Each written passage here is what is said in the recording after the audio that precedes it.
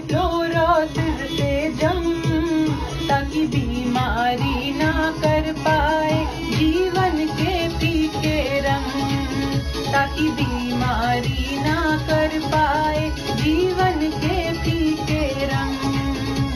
Fluorosis से जंग है लेनी, फ्लोरोसिस से जंग, फ्लोरोसिस से जंग है लेनी, फ्लोरोसिस से जंग।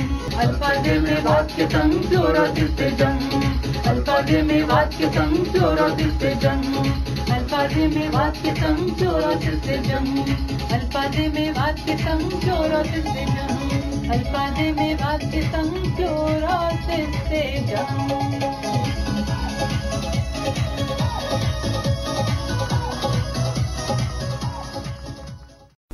नमस्कार, अस्सलाम वालेकुम श्रोताओं, हाजिर है हम एक बार फिर कार्यक्रम फ्लोरोसिस से जंग में। जैसे कि आप जानते हैं कि इस कार्यक्रम के माध्यम से हम आपको फ्लोरोसिस बीमारी से लड़ने के तरीके बताते हैं कि जो मेवात में फ्लोरोसिस की बीमारी है वो बहुत ज्यादा है। और हमारे साथ हमेशा एक्सपर्ट के रूप में श्री ललित मोहन शर्मा जी और BR पुनिया रहते हैं इस कार्यक्रम में, जो हमें तरह तरह से बताते हैं कि फ्लोरोसिस के लक्षण क्या है और इससे कैसे बचा जा सकता है। तो आज फिर ललित जी और पुनिया जी का बहुत बहुत स्वागत है कार्यक्रम फ्लोरोसिस से जंग में। सुनने वालों को मेरा नमस्कार। मेरा भी नमस्कार। तो कार्यक्रम को अब शुरू करते हैं। ललित जी, जैसे कि आप इतने एपिसोड से हमारे श्रोताओं को बताते जा रहे हैं कि फ्लोराइड की वजह से, जो पानी में फ्लोराइड की मात्रा है मेवात में, उसकी वजह से फ्लोरोसिस की बीमारी हमारे इस क्षेत्र में बहुत ज्यादा है। तो आप हमें बताइए कि हम इस फ्लोरोसिस की बीमारी से ठीक हो सकते हैं और कैसे हो सकते हैं? देखिए, फ्लोरोसिस बीमारी एक बार जब हो जाती है तो उससे पूरी तरह से ठीक होने के लिए कुछ कंडीशंस हैं जी। पहली चीज तो यह है कि अगर आप बढ़ती उम्र में हैं, यानी कि आपका शरीर में बढ़वार हो रही है, यानी कि 18 साल से कम की उम्र में हैं, तब चांसेस है कि आप फ्लोरोसिस जो हमारी हड्डियों में या हमारे मसल्स में आ चुका है, मांसपेशियों में आ चुका है, या फिर हमारे पाचन क्रिया के अंदर उसका असर है, उससे आप बच सकते हैं, उसको ठीक कर सकते हैं जी। लेकिन 18 साल के बाद अगर आप फ्लोरोसिस के ग्रसित हैं तो उससे कुछ हद तक कुछ चीजों से आप ठीक हो सकते हैं, लेकिन पूरी तरह से ठीक होना थोड़ा मुश्किल होता है। जैसे कि हड्डियों का जो फ्लोरोसिस है, 18 साल की उम्र के बाद अगर हड्डियों में टेढ़ापन आ गया तो वो खाली खाने पीने से ठीक नहीं होगा, उसके लिए आपको ऑपरेशन कराने की जरूरत पड़ सकती है। दूसरी चीज ये है कि अगर आपकी मांसपेशियों में जकड़न है, जैसे घुटने में या जोड़ों में जकड़न है मांसपेशियों की वजह से, उस जकड़न को आप अपना जो भी उसके लिए आपका खान पान ठीक करना है या कोई दवा लेनी है, उससे उसमें कमी आ सकती है और काफी हद तक वो दर्द वगैरह उससे ठीक हो सकता है। पाचन क्रिया में या आपके जो न्यूरोलॉजिकल डिसऑर्डर्स हैं उनमें भी काफी हद तक उससे कमी आ सकती है। न्यूरोलॉजिकल डिसऑर्डर आप जब कह रहे हैं तो इसका सामान्य भाषा में क्या अर्थ होता है? देखिए, हमारा जो नसों के द्वारा शरीर कंट्रोल होता है, नसों के दो मुख्य केंद्र हैं, एक हमारा दिमाग और एक हमारा रीढ़ की हड्डी के साथ जो नसें चलती हैं उनमें। और अगर फ्लोराइड का असर उन पे पहुंचता है तो वो नसें जिस अंग को जाती हैं उस अंग को प्रभावित कर देती हैं जी। तो नसों न्यूरोलॉजिकल डिसऑर्डर से मेरा कहने का मतलब यह है कि अगर ये दिमाग की तरफ गई है तो उससे शरीर के बढ़वार, अपना विकास, शारीरिक विकास या मानसिक विकास, वो प्रभावित होता है। और ये आपको बचपन में ही समझ आ जाता है कि वो मानसिक विकास या शारीरिक विकास की प्रक्रिया जो है वो बाधित तो नहीं हो रही है जी।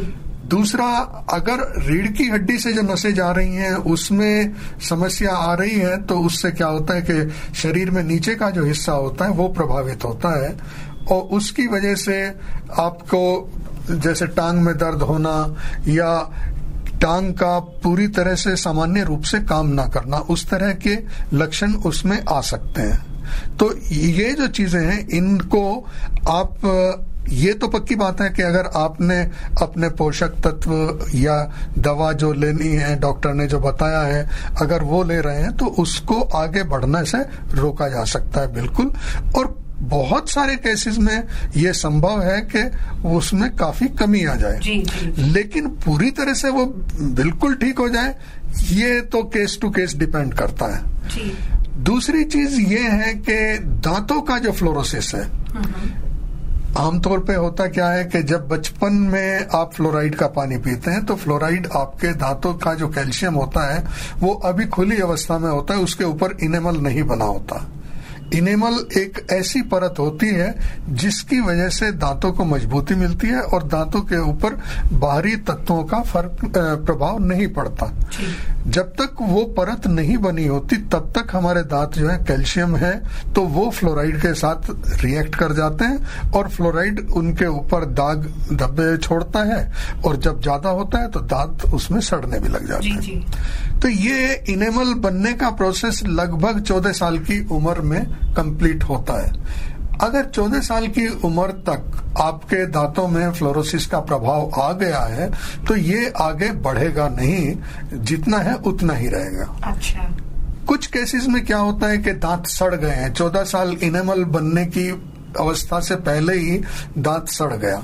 अब जब दांत सड़ गया है तो उसमें ऊपर इनेमल बनना भी संभव नहीं हो पा रहा है, तो वो सड़न जो है वो बढ़ती जाएगी।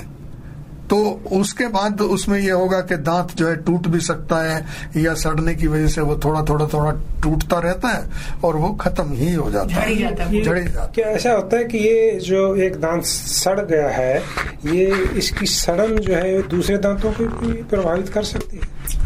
आमतौर पे अगर बाकी दांतों में इनेमल पूरा बन गया है तो उसको प्रभावित नहीं करेगी, लेकिन फिर भी कई बार क्या होता है कि हमारे दांत के अंदर जब ऐसी सड़न होती है तो इन्फेक्शंस भी आ जाते हैं, तो वहां पर बहुत सारे बैक्टीरियाज वगैरह डेवलप होने शुरू हो जाते हैं और अगर हम उसको ठीक से सफाई नहीं रखेंगे तो वो बैक्टीरिया और बहुत ज्यादा बढ़ते जाते हैं। तो ऐसी स्टेज में अगर हमें डॉक्टर के पास अगर चले जाएं दांत की सफाई और ये सब के बिल्कुल डॉक्टर के पास जाना बहुत लाभदायक होगा।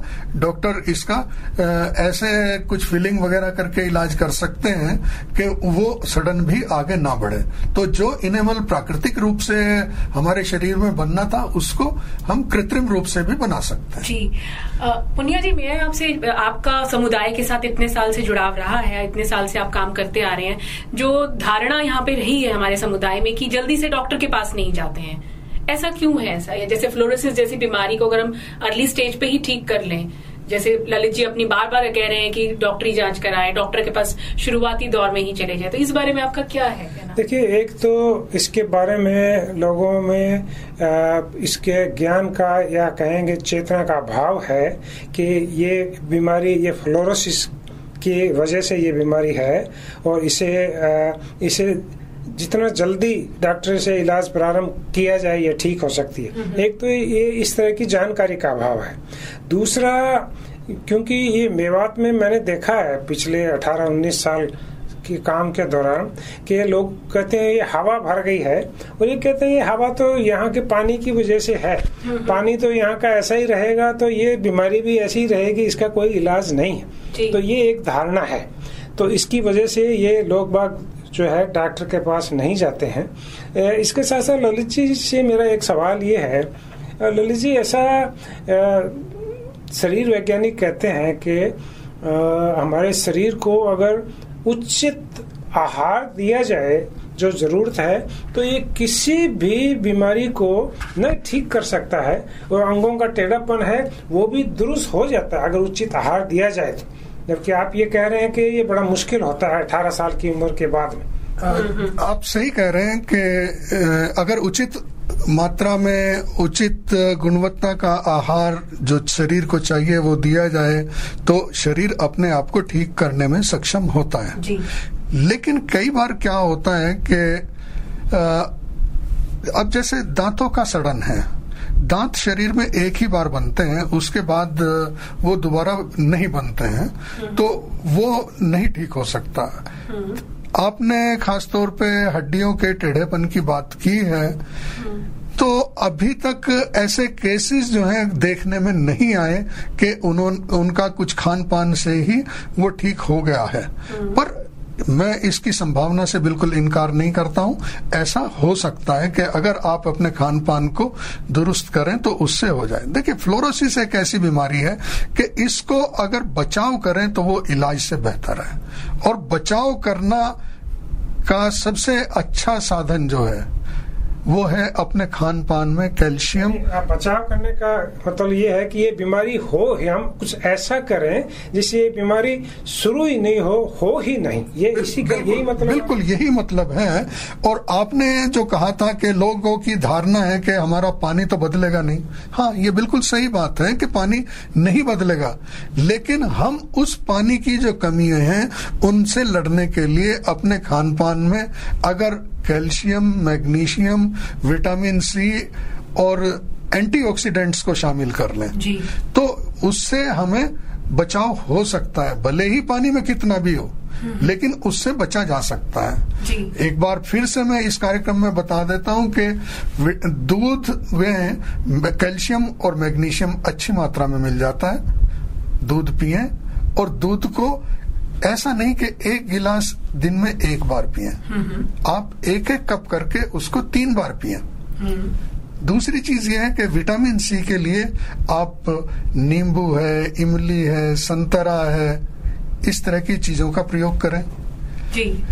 साथ ही प्रोटीन वगैरह के लिए आप अच्छी जो भी दाल सब्जियां हैं उनको खाएं, और शरीर के अंदर अगर जो ये टॉक्सिन्स इकट्ठा हो गए, जो इसका जहर इकट्ठा हो गया, उसको निकालने के लिए हरी सब्जियों का प्रयोग बहुत आवश्यक है।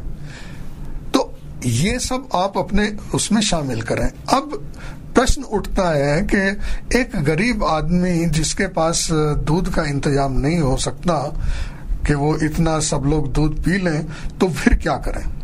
तो उसके लिए मैं फिर से कई बार बताया है, फिर से वही बताऊंगा कि जो सहजन की पत्ती है उसके अंदर जितने भी तत्व आवश्यक हैं जो कि फ्लोरोसिस बीमारी से लड़ने के लिए जरूरत है, वो सब उसके अंदर मौजूद हैं। उन पत्तियों को आप या तो छाया में सुखाकर उसका चूर्ण बना के उसको 1 चम्मच सुबह 1 चम्मच शाम पानी के साथ खाएं, या उसको अपनी दाल सब्जी के अंदर बनाते हुए उन पत्तियों को डालें, या फिर पत्तियों को सुखाकर अब आटा पिसवाते हैं तो उसके साथ पिसवा लीजिए। ललित जी, मैंने उड़ीसा में काम किया है, वहाँ के हर घर में सहजन का पेड़ होता है, और वहाँ ये लोग कहते हैं कि सहजन की पत्ती खाओ तो 300 बीमारी दूर भगाओ। ये बात बिल्कुल सही है, और अब तो इसका व्यावसायिक रूप से बहुत प्रचार हो रहा है। बहुत सारी कंपनियों ने इसके सहजन की पत्ती के चूर्ण के कैप्सूल बनाकर बेचने शुरू कर दिया है। जी, जी, जी। और लगभग एक कैप्सूल 10 रुपए का बिकता है, और मार्केट में इसकी बहुत डिमांड है। वो इसीलिए है क्योंकि ये असर कर रहा है और ये बहुत फायदेमंद है जी। तो मैं आपकी इस बात से 100% सहमत हूँ कि ये 300 बीमारियों को दूर करने में सहायक है। तो ललित जी, जैसे आपने इतना सब बताया कि हमें डॉक्टरी जांच करा लेनी चाहिए, अपने आहार में परिवर्तन, खान पान में परिवर्तन करना चाहिए, तो अगर हम ये सब उपचार करा लेते हैं तो क्या जिसको फ्लोरोसिस हुआ है वो पहले की तरह जीवन जी सकता है, आम जैसे इंसान होता है?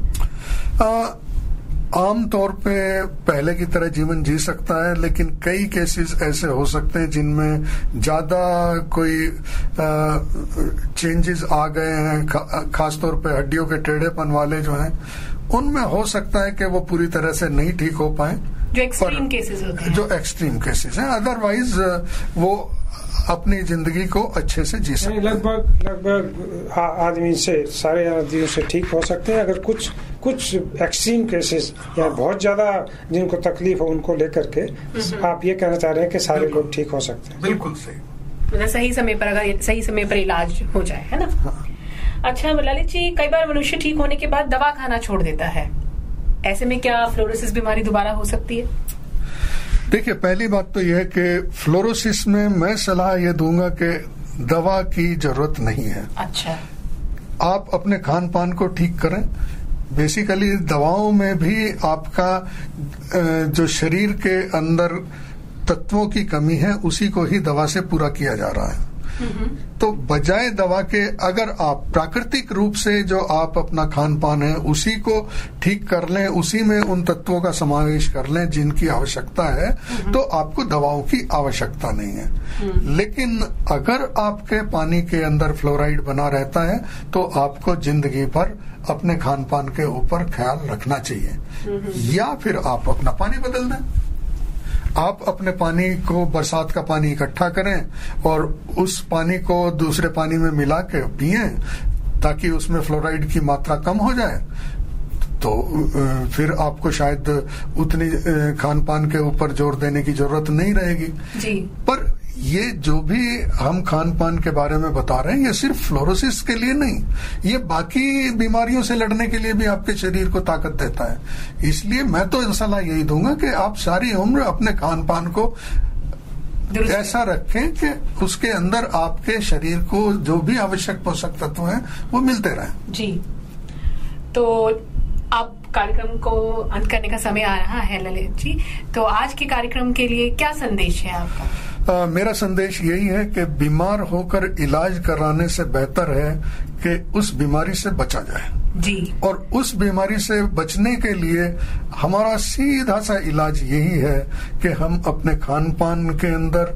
जो पोषक तत्व हैं उनकी उचित मात्रा रखें, और संभव है तो सहजन की पत्ती, दूध, इमली, नींबू वगैरह का प्रयोग अपने खान पान में बढ़ाएं। और सहजन की पत्ती खाओ, 300 बीमारी दूर भगाओ। तो धन्यवाद ललित जी, पुनिया जी, आपका हमारे साथ इतनी अच्छी जानकारी साझा करने के लिए और स्टूडियो में आने के लिए धन्यवाद आप। धन्यवाद सभी को, नमस्कार। तो इसी आशा के साथ कि जो ललित जी और पुनिया जी द्वारा जो जानकारी आज हमारे साथ साझा की गई है इसको हम अपने जीवन में उतारेंगे। तो अब आपको अलविदा कहने का समय आ गया है। धन्यवाद।